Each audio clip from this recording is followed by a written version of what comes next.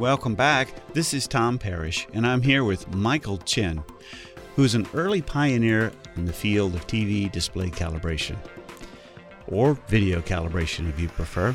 I am personally delighted to have an opportunity to learn more about the art and science of display calibration from Michael, given that he's been doing this for the last 15 years or so. Is that right, Michael? About how long have you been doing it? Actually getting closer to 20. 20. All right. Well, I wasn't even close. Well, in fact, I understand, Michael, you helped create the original THX training courses for video calibration, and you are one of the premier teachers in the world for this particular area of expertise. Yes. Fortunately, this is like radio, so you can't see the color of my face. Created the THX program, spent pretty much all of 2007 doing it. And when you say, premier teachers in the world, well, what's left out is there aren't that many teachers out there. So. Well, fair enough, but you were brave enough to move forward and carve out an area for yourself. Absolutely, The bottom line is, if you're interested in calibration, you go to Google, you start looking around. You basically, all roads lead to you from the forums and all the content you have on the website, which is very nicely done, and we'll talk more about. And in fact, that's the whole point. If you want to learn how to properly calibrate your TV, then you want to visit his website and learn. All right, well, let's start out with a question. It's just that basic one, but I think it's worth covering. Why would someone want to calibrate their TV? All right. Well, so why would somebody want that? Well, first thing we have to understand is that this is just TV. This is not life and death. And if it's not something you want, then it's not like someone kicks down your door or you die or something like that. This does not happen. However, what typically drives a person to find someone like myself or any of the other so-called calibrators is a person looks at his TV set, takes it out of the box, and it doesn't take him very long to realize that there are a whole bunch of these different modes in the TV set where one might give him a very blue picture, and another one might give him a green picture, another one might give him a reddish picture. And sure, he can definitely just pick one that he likes, and then he can kind of play with the controls and just be happy like that. But at some point, some of these people might actually sit back and say, well, okay, so the picture looks different in each one of these, but the question becomes, so what is it actually supposed to look like? And it kind of gnaws at them, and it's not that different from, say, you buy one of the fancy beginner level stereo receivers these days where they have things like jazz club mode and cathedral mode and stadium mode and which changes the way it sounds. Yeah, exactly. And the same question comes up where people listen to that and they say, okay, it sounds different, but the question is, what is it supposed to sound like? And if the person starts asking themselves questions like that, then that's where our fine-tuning calibration services come in, is that they're not, they want something more. They actually want to know what something is supposed to look like, and it gnaws at them because they're not sure they're getting the best performance out of their TV set once they get the idea. I was reading your video calibration inside second edition, and you had this fascinating analogy about someone coming into a museum to see classical artworks that are hanging on the wall. And there's a person that meets them at the door and says, what color glasses would you like to wear, red, green, or blue, or something like that? And this is kind of related to what you're saying. Absolutely. And the typical rational person would actually say something to the effect of, why would I want to wear any of these colored sunglasses? I want to see the paintings the way they're supposed to look. And there you have it, which is, we wouldn't conceive of putting colored sunglasses going to a museum. And yet we settle for watching our films and thinking that, well, somehow that's different. But what are movies but moving art? It's the same thing. Again, but not life and death. This actually leads me to kind of in terms of what you said. It leads me to it's an interesting experience. It was asking actually a client's daughter, and it has to do with something about multiple choice quizzes. And I don't know if you remember the warning that the teachers or whatever always told people about multiple choice questions, which was if you change your answer on a multiple choice question, the chances are the answer you changed is wrong. Right. That your gut reaction is actually correct. Correct. Yes, I remember that. Ah, you remember that? Well, yes. Well. In this case, so the guy's daughter comes in, and she's actually like 18, 19 years old. Uh-huh. So I'm telling her this story about the museum. Yeah. And asking her what colored sunglasses she'd like to wear. And so her first answer was none, and then she said no, green. and right then and there, it was like, they're right. I love that. Well, I love that. Well, okay, so let's keep digging in here. You know, I have returned to your website recently. I spent quite a bit of time actually, because it was like, oh, I didn't know that. And anyway, I downloaded the video calibration from the Inside second edition. I just love that. I was curious what I mean. You spent a lot of time putting that together, and then I'll ask you about the tutorials and all that sort of thing. But why that, and why this? Why that in particular? Okay. Well, so it's kind of like why does the website actually why is it laid out the way it is? Yeah.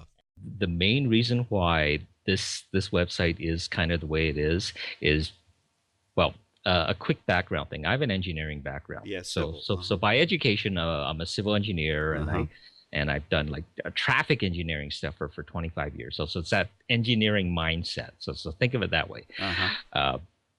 But I visited. I like to do some level of research, and I visited a whole bunch of people's calibrators' websites over the years.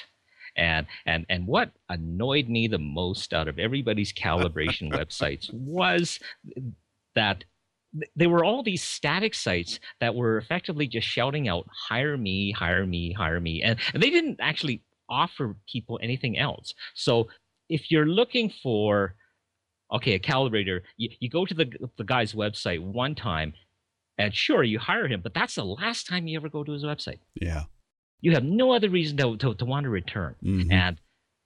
And I didn't want my website to be like that. I wanted a website which gave people enough reason to want to come back, and didn't just keep shouting out, you should hire me to come work on your TV set. And that's why the website is way it is, which is it's the impetus is on resource. It's an education thing first, and I put new articles on there, and yes, it is also if you want to hire me, then I'm there, but it's much more low key. I want this to be a resource first, and sort of a sales site as a second place. Well, I can totally agree with you on that. In fact, you should be a consultant for so many people on the web who just don't seem to get that point. You know, they just think if they put a site up, it's I call it sort of a color version of Yellow Pages. You buy it, you put it up, and you leave it. And it's just not like that anymore. There's no tricking Google. There's no special keywords that you put in. You just put in keywords that are about what you do. And those come out of your content if you write content, and if you're writing lots of content that talks about things the way people talk about them, the way they call and they ask you questions, and you use those same words in those same questions, that's how you get found in Google.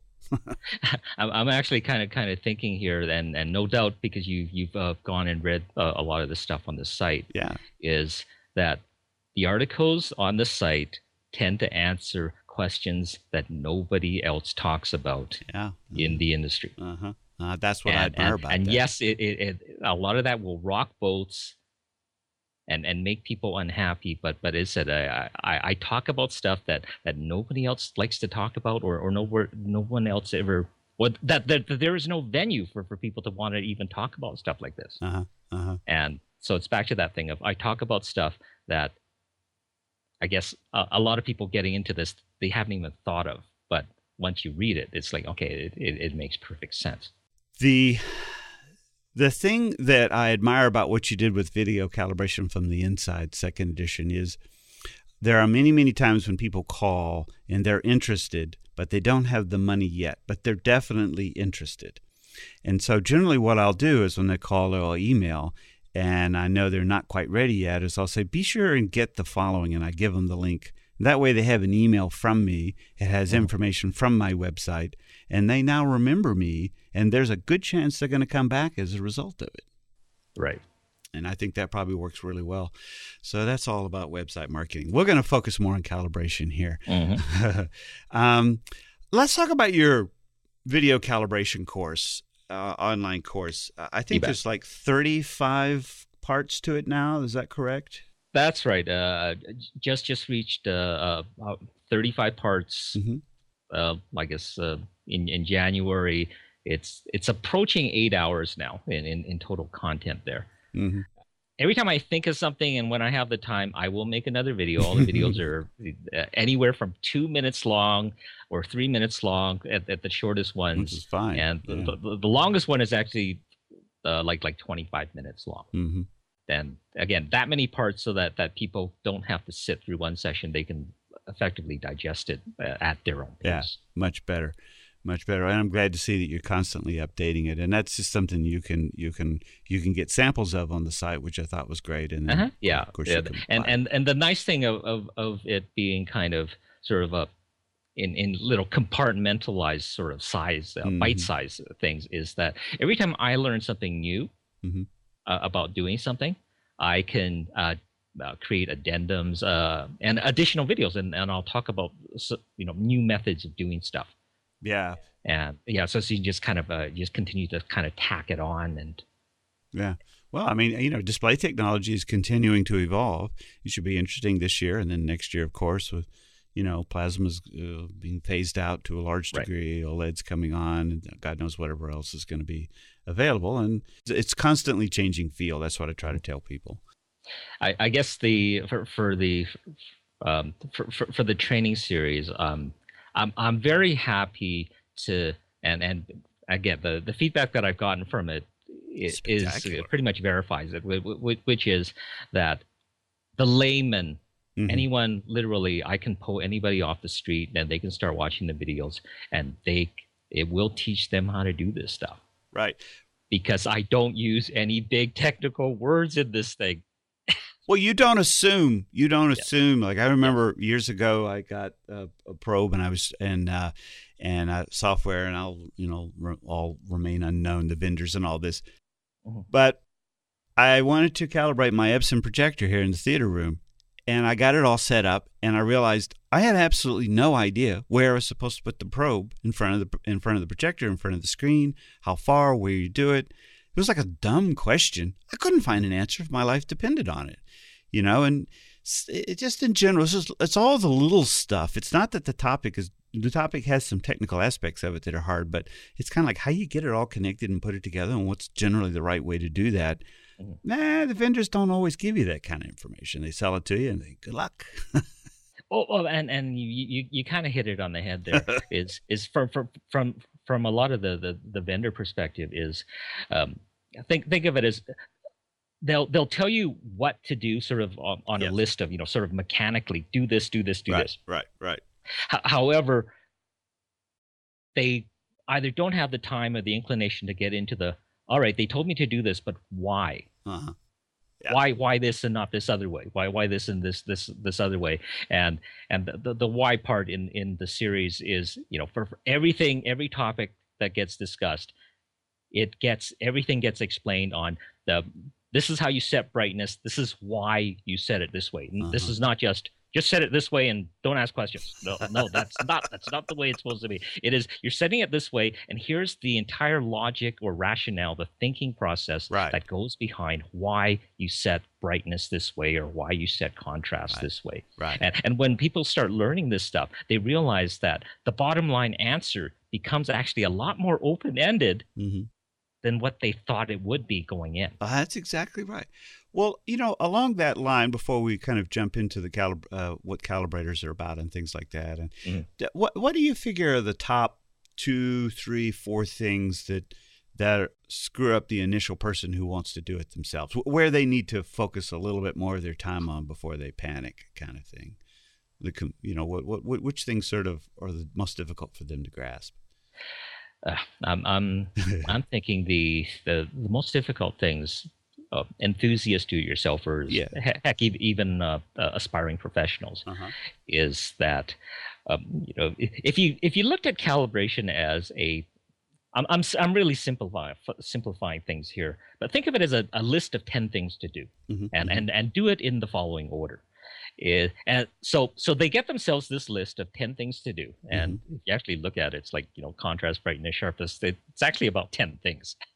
But if you looked at that, the biggest problem that the do-it-yourselfer, the people coming in have is they look at a list and they get it in their head that everything on this list is somehow equally important to the next thing that's on the list. Oh, fascinating. So think of it as a weighting system, and because they, so you can get like 6 things right, and then you can't get 2 other things quite right. Then they feel that the end result is sort of, we'll loosely use the term unwatchable. Oh, I never thought about it like that. Yeah. Right. And that's the biggest error that a lot of the enthusiasts, or again, people coming in, make, is that they don't understand that it may be a list of 10 things, but there's actually a massive weighting system that goes into each item, so that the value of each item is not equal to the next thing. That there are some things on this list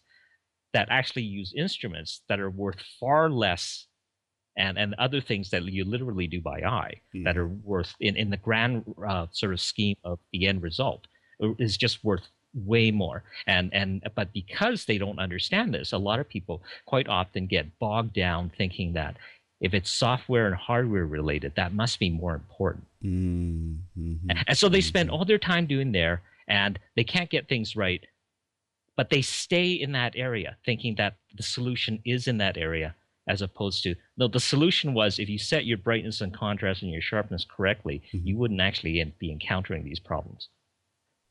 and if you did that part correctly, well, you get enough experience at that. You can do that, a lot of those things on the list, in under 2 minutes. Right. But because they don't do that, they get bogged down, sort of spinning their wheels, playing with the software and the hardware, thinking that the solution is in there, but it's not. And they get frustrated as a result. Yeah, and if you hadn't gone through it before, and you hadn't really actually seen what a calibrated screen could look like, display could look like, you don't even know that you're moving in the right direction or not, for sure. Yeah. You just know that when you pop back and forth between what you've done and some other setting, they're different. Okay, they're different. What does that mean? Well, and kind of in addition to what you're saying, it goes back to this thing of the software and hardware that you use to fine-tune the black and white information and the color information on your TV. That part of the calibration process, it doesn't know whether or not you set the sharpness on your TV correctly. It doesn't know if you set the brightness or the contrast. There's just so many things that the software and the hardware don't know. And it's back to that thing of, when people start using it, there's a certain inherent assumption that by the time you get to using the hardware and the software, that you actually did the other stuff correctly. Yeah, that's right. Which including, selecting the right target mode for the probe. You're getting these wow results, and you're like, what's wrong with this? I did everything I was supposed to. I went through the steps.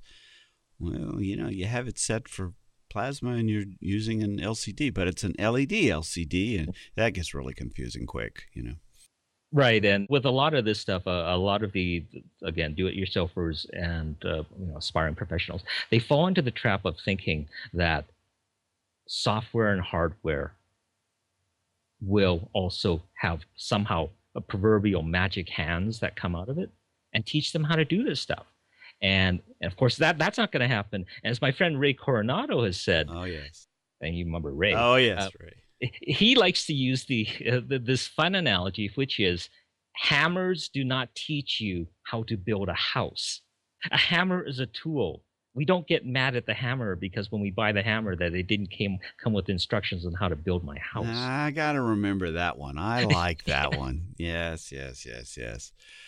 Well, I get more technical, as in books on brain surgery do not teach you how to be a doctor first. That's pretty fascinating. I have a question for you. You've got something on there called a calibration quiz.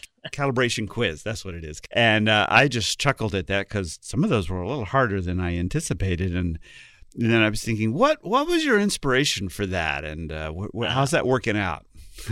Okay. Well, there are actually two quizzes. One is the basic one. It's about 45 questions long, and the other one is actually geared for professionals who think they know it all. And it's 100 questions, but it actually draws randomly questions out of like a database of 250 questions. Okay, but the basic one, I created it because it was a way to. Lots of people would often contact me and they say, okay, I have a guy who's going to come over and calibrate my TV set. Yeah. However, he's not somebody that has an internet presence. Uh-huh. Yeah. So it's very hard to know what his reputation is, and does this person know what he is supposed to know? Right.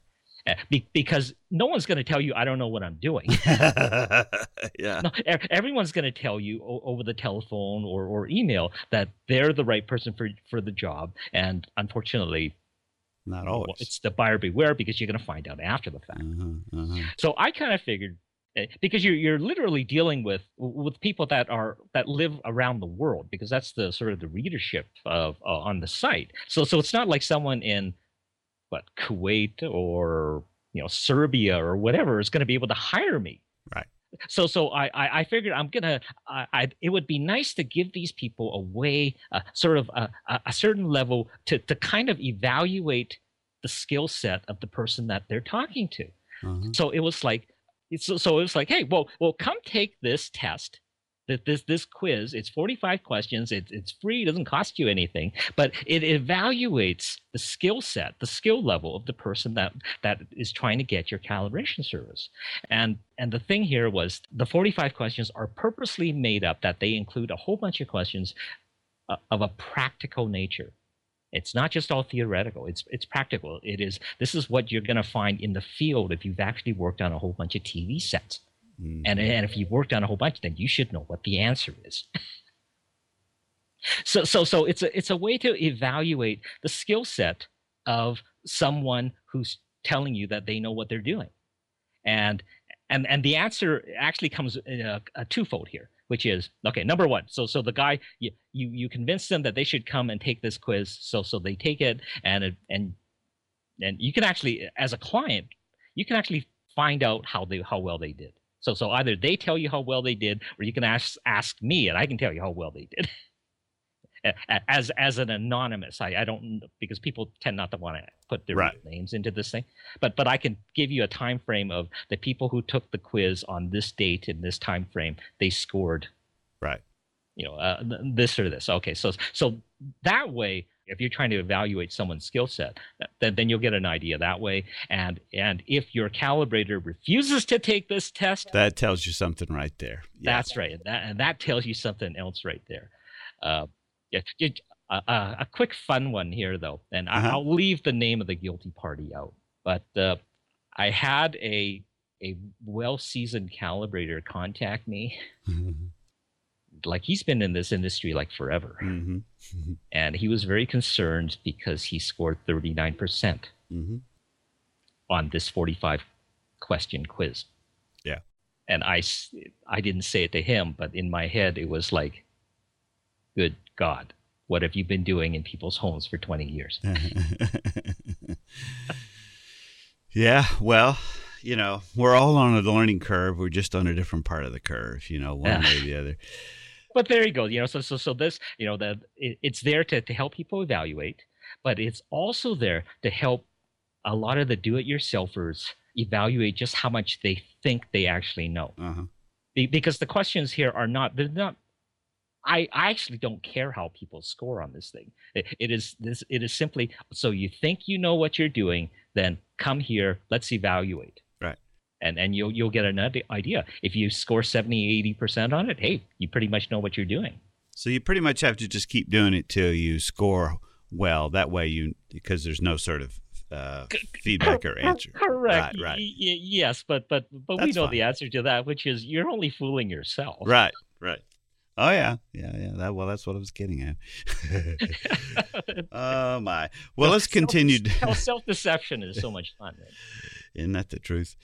Well, let's continue down the path of calibrators per se. Maybe switch to the business side. Where do you? I think we had a previous discussion about a lot of people. I think Ray Coronado, we're talking about this, to attend various calibration seminars or training events, but maybe 80% or 90% never really go and do anything. Maybe 10% do. I don't really know the numbers. Oh, okay. Well, so here's how the actual kind of breakdown. I'd like to hear is. All right. So, well, we're not going to mince two words because there's only two places that teach the class. Right. So it's ISF and it's THX. THX, right. Let's just say, outright is to both sides' credits, they achieve what the original intent is actually supposed to be, which is you take these courses, they will teach you the mechanics of how to calibrate a TV set. Right. And again, depending on the class, you may get more hands-on in one class and less hands-on in another. But both still achieve the end result, which is you get the mechanics of how to do this stuff correctly. You're only going to get better if you practice, because nobody can sort of get 15 years of experience squished into a 2-day session. Yeah, that does not work. But it's practice. But both classes give you that.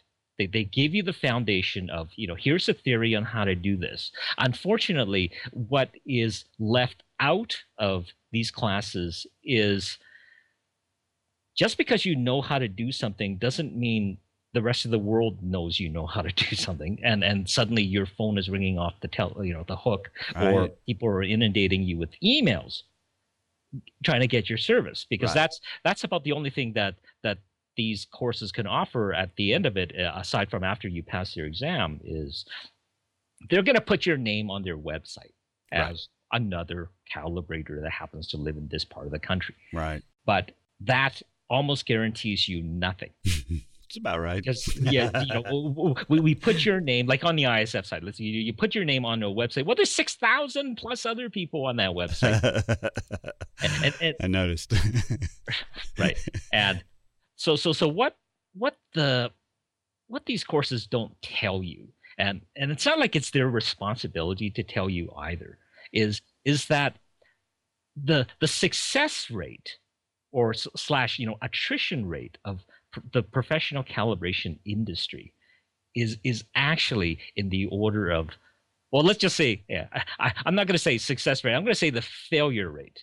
The failure rate is actually in the order of somewhere in the 90%, possibly 95% percentile. And what that means is, if you attended, say, an ISF class that had 10 people, that within 1 to 2 years, only one of those people will be left standing and running some type of business that still offers calibration. The other 9 people are gone. It didn't work, right? It didn't work out for them. And the other 9 people, they found out the hard way that just knowing how to do something isn't enough to actually make it a viable business. It's not enough. Now, a lot of the courses that teach you how to do this stuff, they quite often, they don't have a vested interest in whether you succeed or fail as a business. Right. They don't have that. And quite often what their vested interest actually is they'd like to sell everybody that attends a class $20,000 worth of hardware. Right? You pay your $1,200 or $1,500 to take the class. but they're actually the classes themselves. They're actually going to make their big money On trying to hard. sell you on the hardware and software. Right. And the thing here is, if you sell, yeah, so people spend that 10,000, 15,000, 20,000 bucks on hardware. Well, if you fail in 2 years, they don't care. Right. Doesn't matter. They don't mind. Yeah, they're heck, well, I won't say that they're laughing, but laughing all the way to the bank. Well, just to be fair about it, for those who may be listening, we're not necessarily singling out those who teach calibration skills, because my wife does life coaching. I've been involved in other organizations that teach, and they teach what they teach as a skill set, and they do that well. But I think that's all kind of where we are in this knowledge-based economy. Just because you have a skill set and a website and maybe some experience doesn't mean that you're entitled to business to come knocking on your door. There's a whole nother set of skill sets that you've got to get your arms around to move yourself forward from a financial perspective. Mm-hmm. Is that part of what you're saying, I suppose? And absolutely. And it's back to the thing of, it's kind of counterproductive to enter a class where they tell you that 9 out of 10 people are going to fail at this thing. Some people just want to learn, and that's fine. Yeah. And absolutely. And it's so it goes back to the whole thing of you have to figure out business, because you're not going to get people knocking at your door, phoning you or emailing you because your name is on the website. Right. It just doesn't happen. Believe it just doesn't happen that way. Okay, so what do you do next? The biggest challenge on the business side is, how do you get your name out there? Right. And that part isn't discussed that much in the professional courses. But it goes back to, I just want to talk about something which is, even if you did talk about a lot of that stuff in the courses, mm-hmm. What you're actually dealing with is, this is a study in how human beings react, which is, if I give you an answer to something that you can't associate with, it's like you don't understand what the question is. I've given you what the answer is. It just goes out the door. You don't even know it. Yeah, that's right. So even if you provide those answers in the class, it doesn't click until people actually experience it. Mm-hmm. All right. It's that fun thing that we would talk about in classes, which is, some things people have to experience the pain before they actually understand it. and that was the ongoing joke had been, as small children, parents were always telling the kids, don't touch the stove, don't touch the stove, don't touch the stove, because you're going to get burned. But kids never listen, and at some point you hear the ouch or whatever. Wow, they touched it. But then when they touched it and they got burned, they don't go back. Yeah, they learn.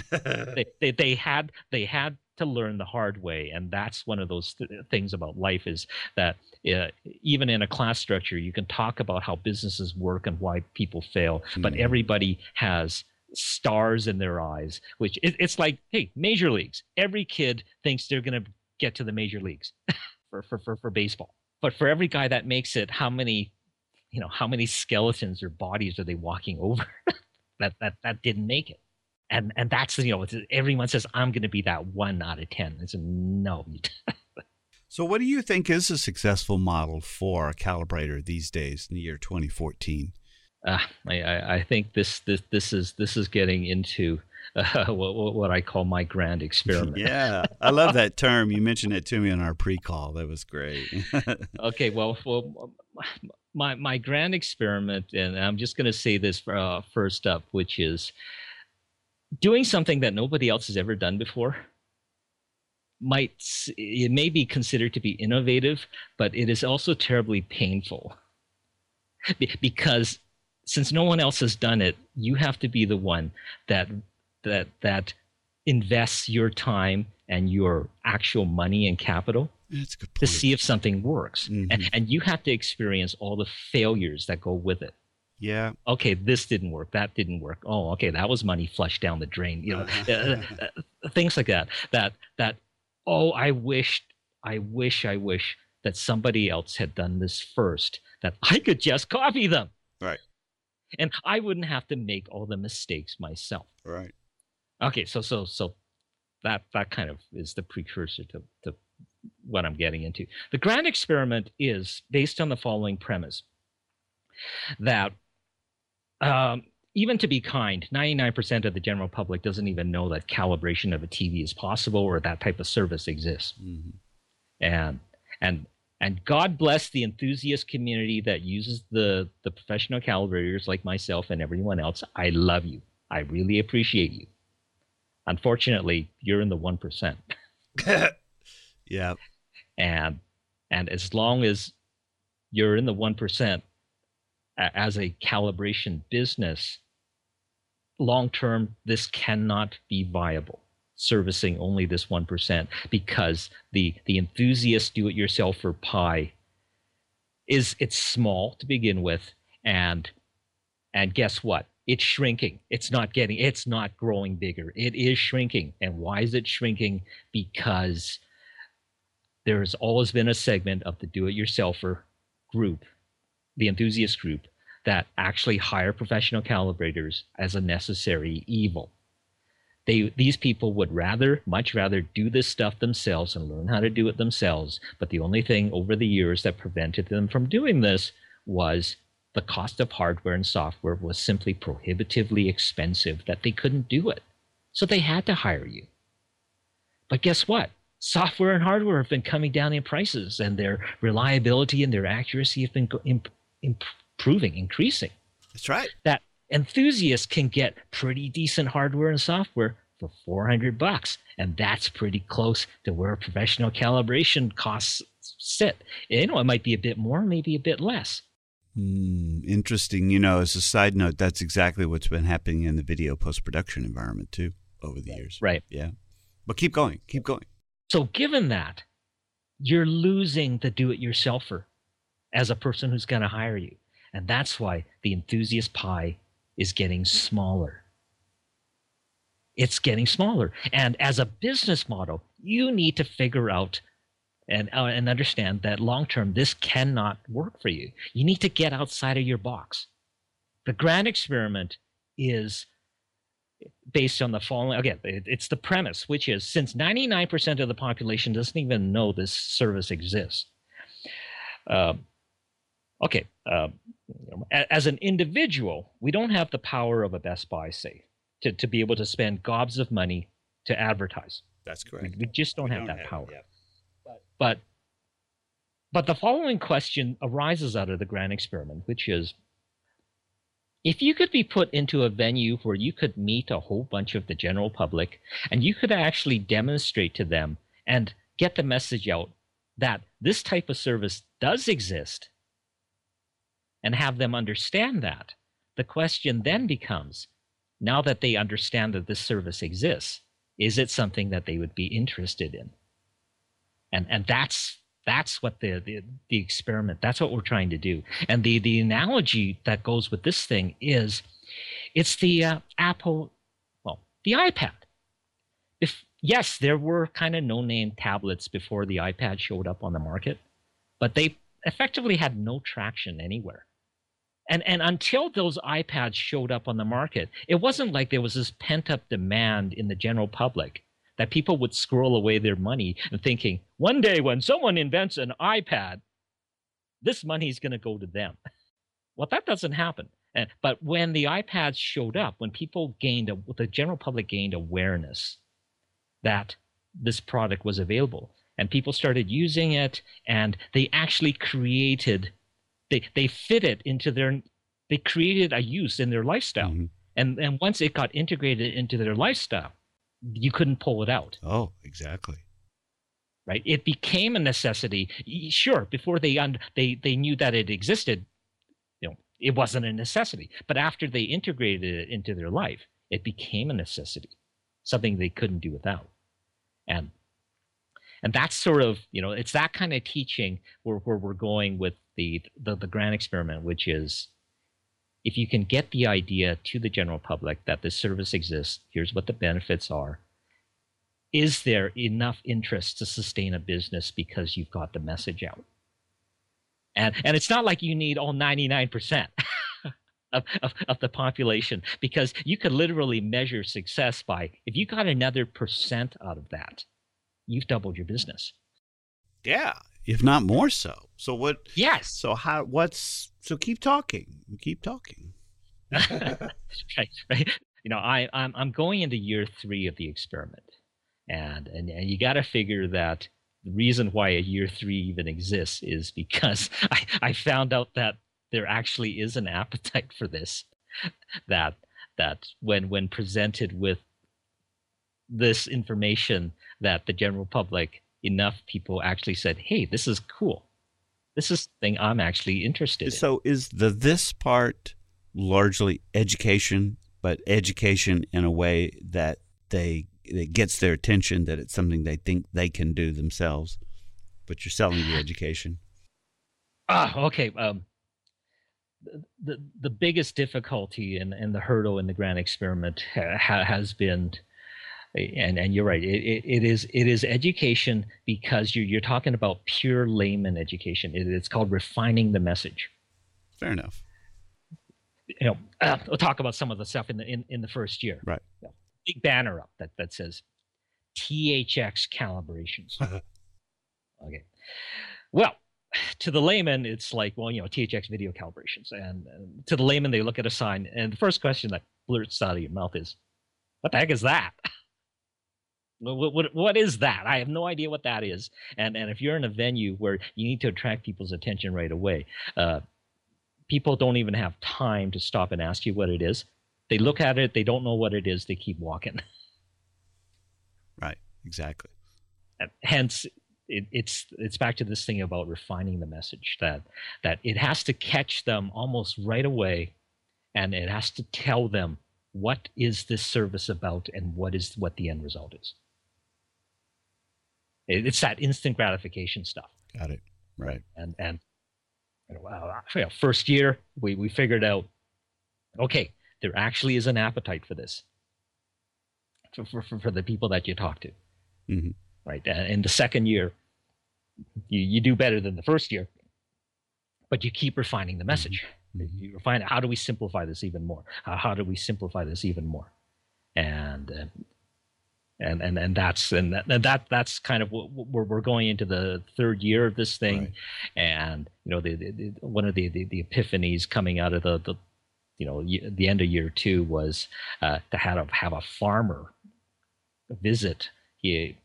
I'm actually based out of Calgary, Alberta, in Canada, and had a farmer person visiting from the middle of Saskatchewan, which is a province right to the east of us. He lived too far away, but he's looking at what I'm doing because he was really curious about what we're doing here, and then he said to me, because I have this cheap $400 TV that's actually properly set up, and I just play this high definition loop there. And I had my daughter make up this sign that just points to it that says, "This is a $400 TV."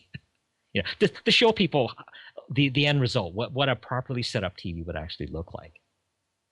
And he looked at it and he said to me, he said, "Man, it still looks like you're trying to sell people a $400 TV."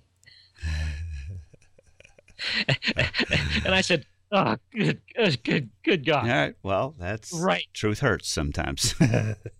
Right, and here we've talked with marketing people who've given us ideas on how to do this, and then to have someone like that say, and he goes like, okay, all right. So you learn stuff like that, and then we actually changed the way that message was, and then suddenly the nature of the questions that people would ask us completely changed. It was no longer, "So what's this stuff all about?" Which is actually the wrong question you want people to ask. Yeah, it's a positive question. Yeah. But the question became, how do you do this for my TV? And that's the question you wanted people to ask. Oh, yeah. Right? How do you do this for my TV? How do you do this for my TV? Right? And that's so coming out of year 2, we're much more optimistic going into year 3. Yeah. That there's no longer going to be this, "What's this calibration thing all about?" Yeah. They're not going to be asking that anymore. It's going to be, how do you make my TV look like that? Oh. That's that's where we're going with the grand experiment. That makes sense. Yeah, on a parallel track, what I've focused on more recently in this last year has been, display calibration in the video post-production marketplace. Right. I'm not opposed to doing the other, but I'm also a full-time colorist, so one hand washes the other when I'm in another studio and we're talking, and there's certain benefits to that. But the angle that I use is when they, because everyone's busy and like, well, why would I want to calibrate? And I said, well, look, truth of the matter is you got a great thing going here. You're doing great media projects, but as well as I, folks can run to the Best Buy, buy 4K cameras now for that matter.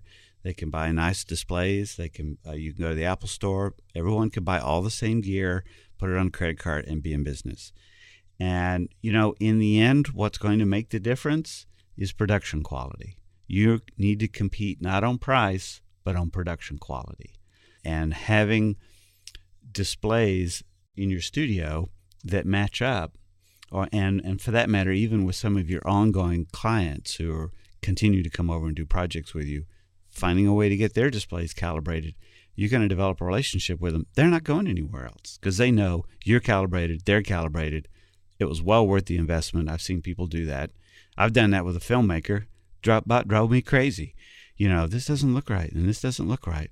So I basically went over to his house as for the cost of the project and calibrated his TV. And then it was like, oh, okay, it looks good now. Now I know it doesn't look right. I know it doesn't look right, And I was like, that was worth the money and the time. I mean, it didn't cost me anything other than time, which is important, but it saved me a whole lot of hassle and lost time later in changing things when I remember one time he sent 8 pages of changes, and 6 of those pages of item after item after item were, this is a little too bright, this is a little too bright, this is a little too bright. And I said, you need to come back to the studio. We sat down, we looked at it, and he goes, well, it really looks okay on your monitor.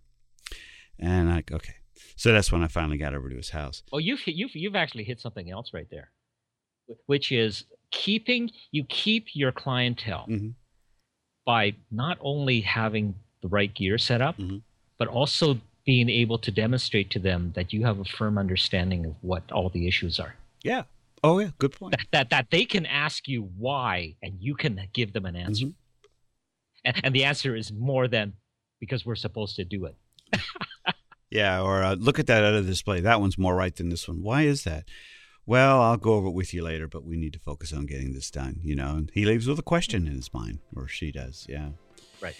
Well, Michael, let's make sure everyone has your website address. I think it's www.tlvexp.ca. What does that stand for?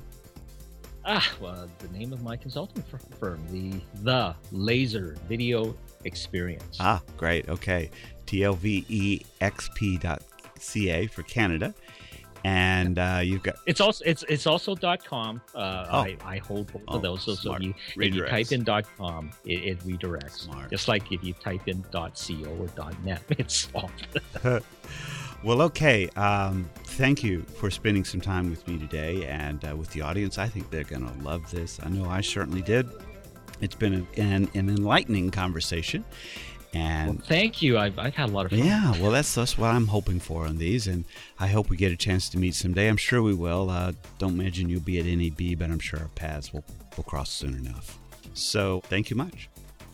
Well, thank you very much.